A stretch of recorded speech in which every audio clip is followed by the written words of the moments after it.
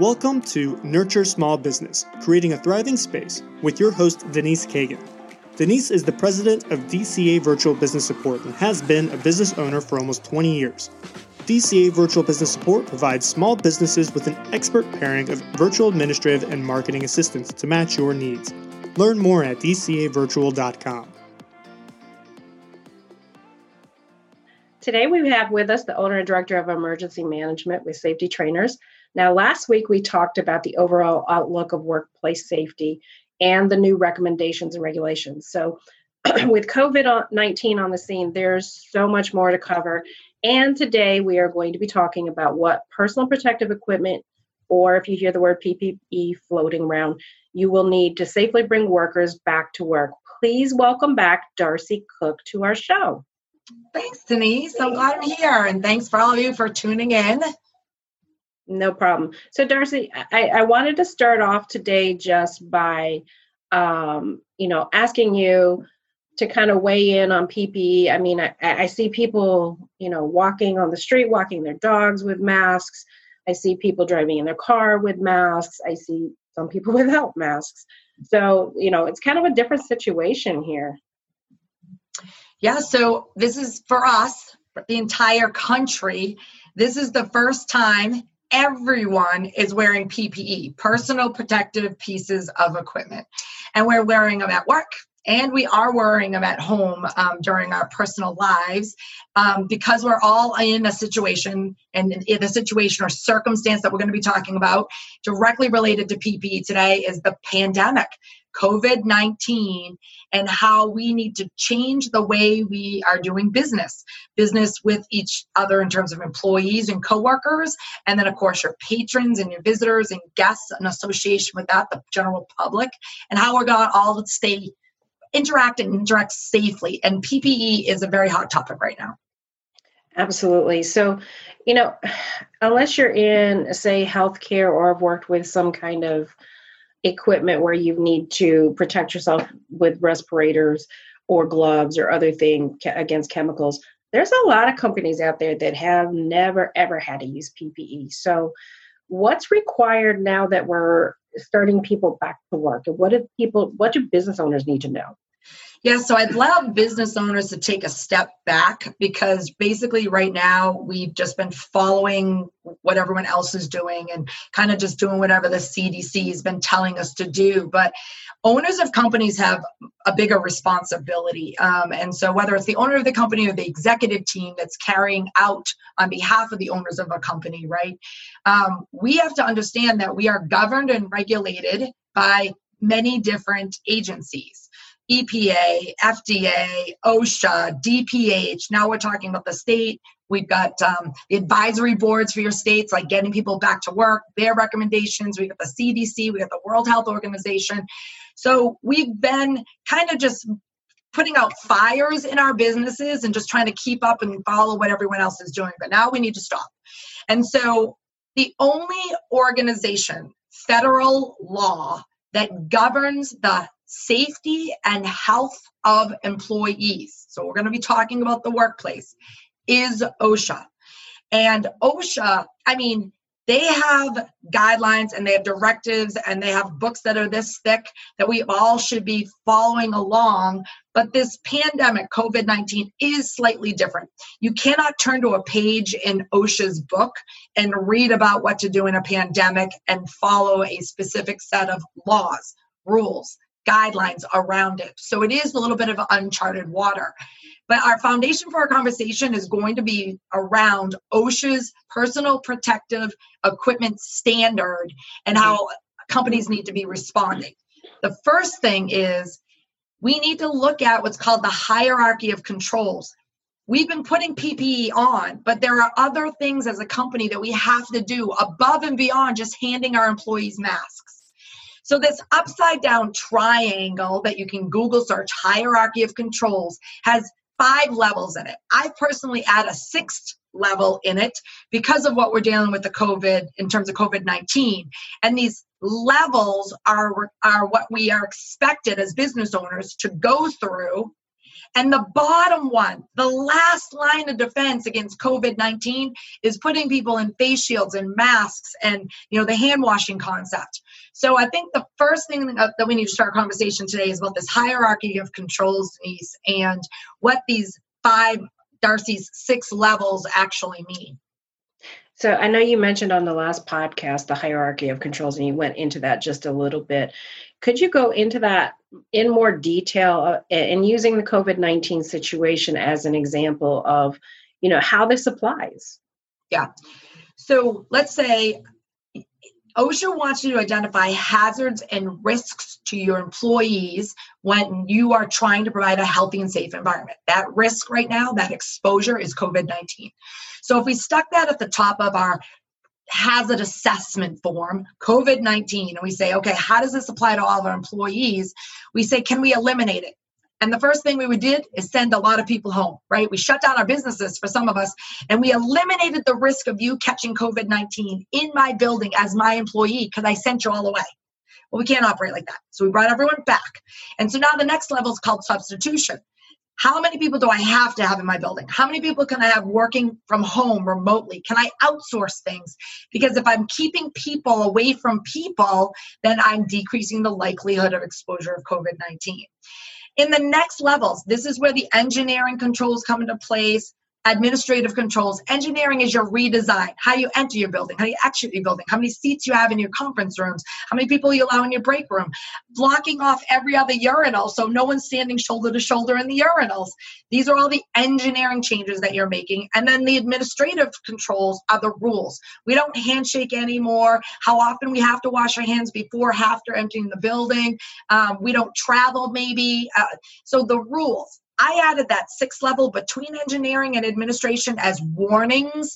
And in our other podcasts, we'll be talking about that. That's the posting, posters, information, directional signage. And then, of course, the last one, and that's where we are today. We're skipping all the other ones and getting to the bottom ones because people are so confused right now about what to do, is PPE. And when you get to the PPE section, we have to say, what's the hazard? What are we trying to prevent? And what is the right PPE for the job? Now, all your departments right now are wearing masks or face shields or coverings of some sort. But there are other PPE that might not apply to some of your departments. And so that's kind of what I want to break down today is the employers have responsibilities around PPE, and so don't did I say employer? The employer has rules they have to follow, and the employee has responsibilities that they must also follow. Absolutely. So as I understand the hierarchy of control, you put eliminate, and I had to write them down to remember, elimination, substitution, the engineering and administrative. Yours, you put in an additional one, and that was the warnings.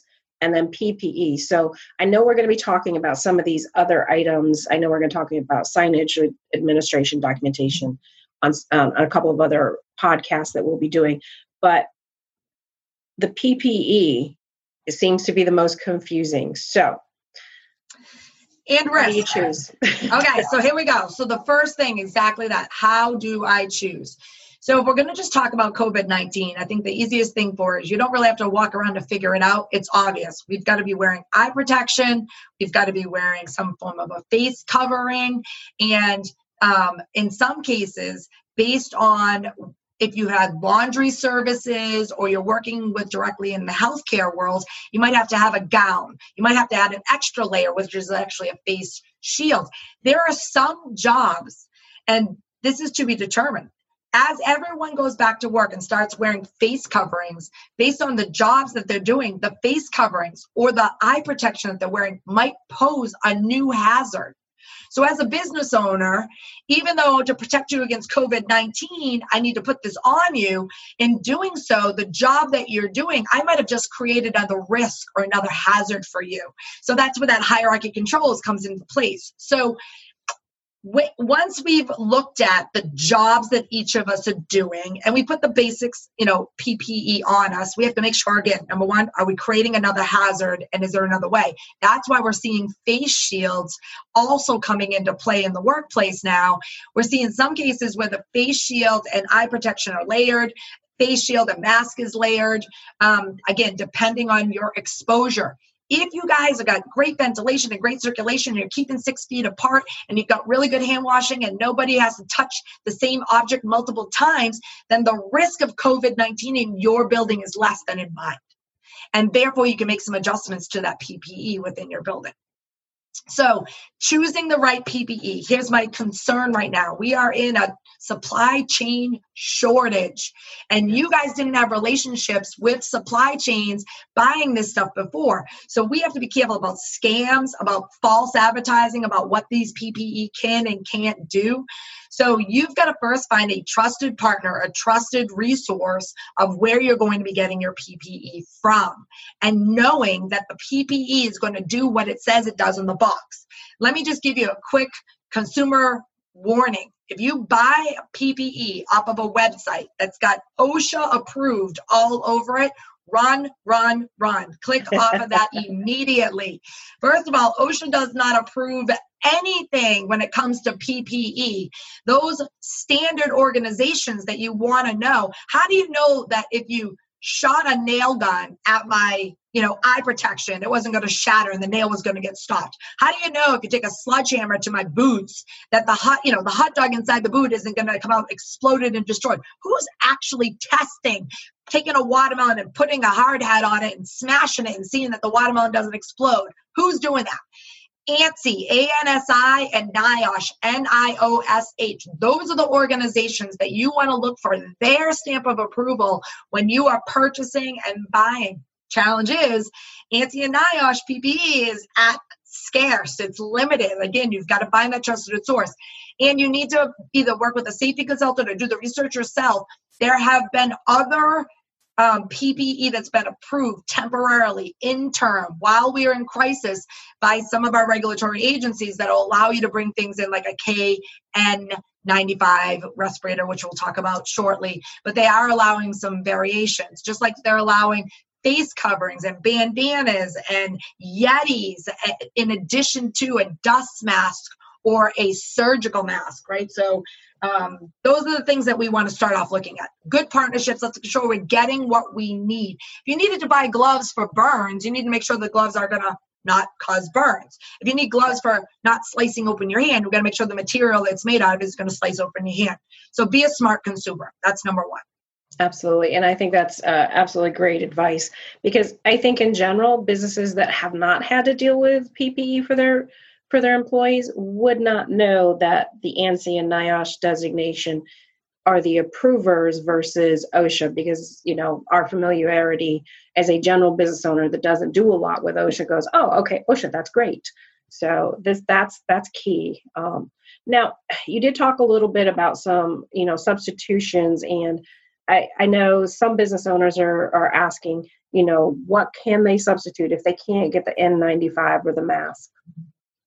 Yeah. So here's what our regulators and our legislation is asking.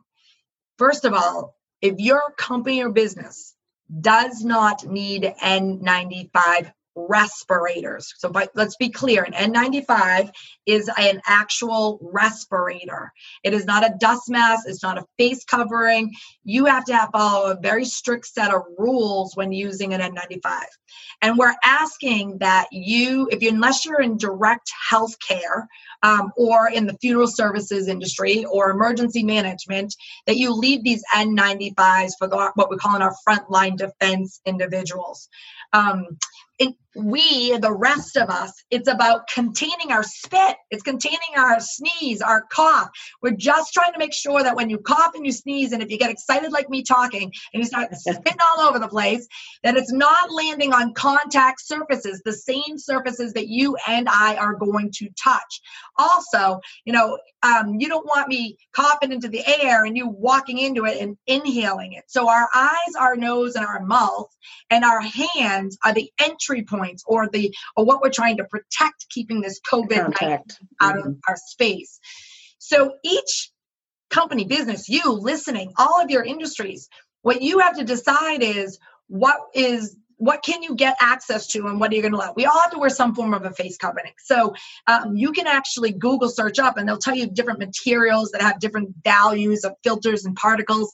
I mean, at the end of the day, you're either going to get a surgical mask, you're going to get a dust mask, or have everyone wear cloth masks. But please note that under the PPE rules, whatever the PPE is that you choose, you now need to teach and train your employees in the following. This is really big. Okay, you guys ready?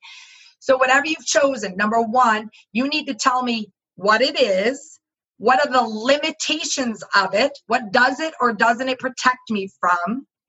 You have to teach me, physically show me how to put one of these things on, these face masks on correctly, eye protection on correctly. Not only have to tell me how to put it on correctly, you have to show me how to take it off correctly. Because if we're putting it on to protect us against contaminants, and you go to take it off and you're touching everything with it, then you're probably contaminating yourself after having worn it all day long. So we need to learn how to put it on. We need to learn how to take it off. We have to teach our employees that.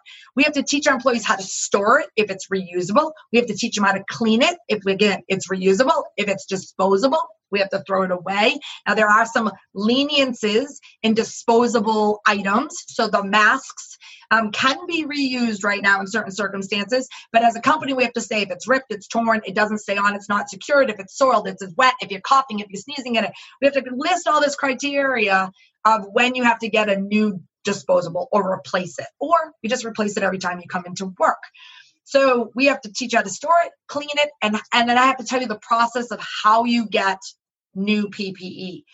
The rules that I'm going to make in my company are going to be different if I'm giving you a disposable mask versus giving you a cloth mask.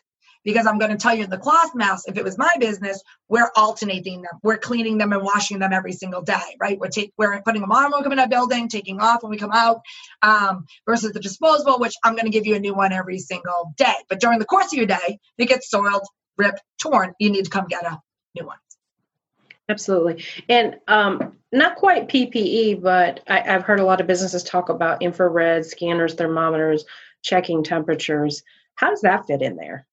Yeah, so there's a CDC recommendation right now. Now, I don't know if that is going to be continued. I don't know if that's going to continue to be allowed as in terms of checking temperatures and determining who gets to go home and stay based on a temperature check. However, for right now, it is part of what we are adopting as a best practice during this COVID time, right, during this pandemic. And so what we're finding is a lot of companies are actually testing their employees outside the building before you even get in. Because if I let you in the building and you have a 100.4 temperature and now I've allowed you in, have you talked, coughed, touched, so the whole thing is this stuff is typically happening outside of a building. Some companies are asking their employees to self-monitor. So as part of their come to work sick policy, their new revisions, they're saying, Darcy, I need you to check your temperature at home. I need you to call us if it's above this point, and not even come onto the property. Come onto the property, right? And we'll check you again before you come through the door. But, they're using this as a gauge around who can or can't come into their building. It's also probably pretty smart for your vendors, visitors, if you're letting your suppliers, if you're letting any of those individuals come into your building. We'll talk about bathroom use and all that stuff later on. But if you're letting them come into the building, you got to set up a set of rules around PPE for all those people that you're walking through the door. All your employees have to be in masks. Don't you need your delivery people to be in one when they come through the door? Don't you need your visitors and guests? What about the guy who's doing waste management? Your third-party cleaning company? Whatever you're setting up for rules, you should be setting those rules up across the board for all interaction. Because remember, the goal is if I'm a visitor and guest and you aren't putting the same responsibilities on me, I can be coughing, spitting, and drooling all over your building, and now your employees touch it or breathe it in, and ultimately there's your exposure. So we've got to all be doing the same thing the same way. And this rolls perfectly into what we'll be talking about next week. So next week, we are talking about the signage and documentation in the workplace and all of these things that you mentioned about, vendors and checking outside the building and how they document and how they train their employees, as well as how they're listing it. Those are things that we're going to be talking about. And I know that you're going to give actionable steps for our listeners so that they can put all of those things in place. So Darcy, I really appreciate it. Tell our listeners how they can find you. Yeah, so you can get a hold of us at safetytrainers.com. That's our website. You can always call our office, but that's the easiest place to start to get information and connect with us. You'll actually see my personal email as well. So thank you, Denise. 2 quick closing comments for those of you who are listening. Number 1 is you're going to have to post signs all over about wearing masks. No shoes, no service, no mask, no shoes, no service, right? So the other thing too is the N95 respirator. We didn't have time to get into it today, but you need to look up, if you're going to put your people in N95 respirators, you need to understand the respiratory protection program under OSHA. You have to medically clear your employees. You have to fit test your employees. And there are a lot of regulations around it. It's why I'm telling you, if you are not a healthcare provider, stay away from the N95s. Do your homework behind that. You got to do your due diligence and know what you're expected to do from a regulatory standpoint. That's also important to know. You've given us so much to think about today. I really appreciate your time. Well, thank you, everyone. Be safe, stay well, and we'll talk to you on the next podcast.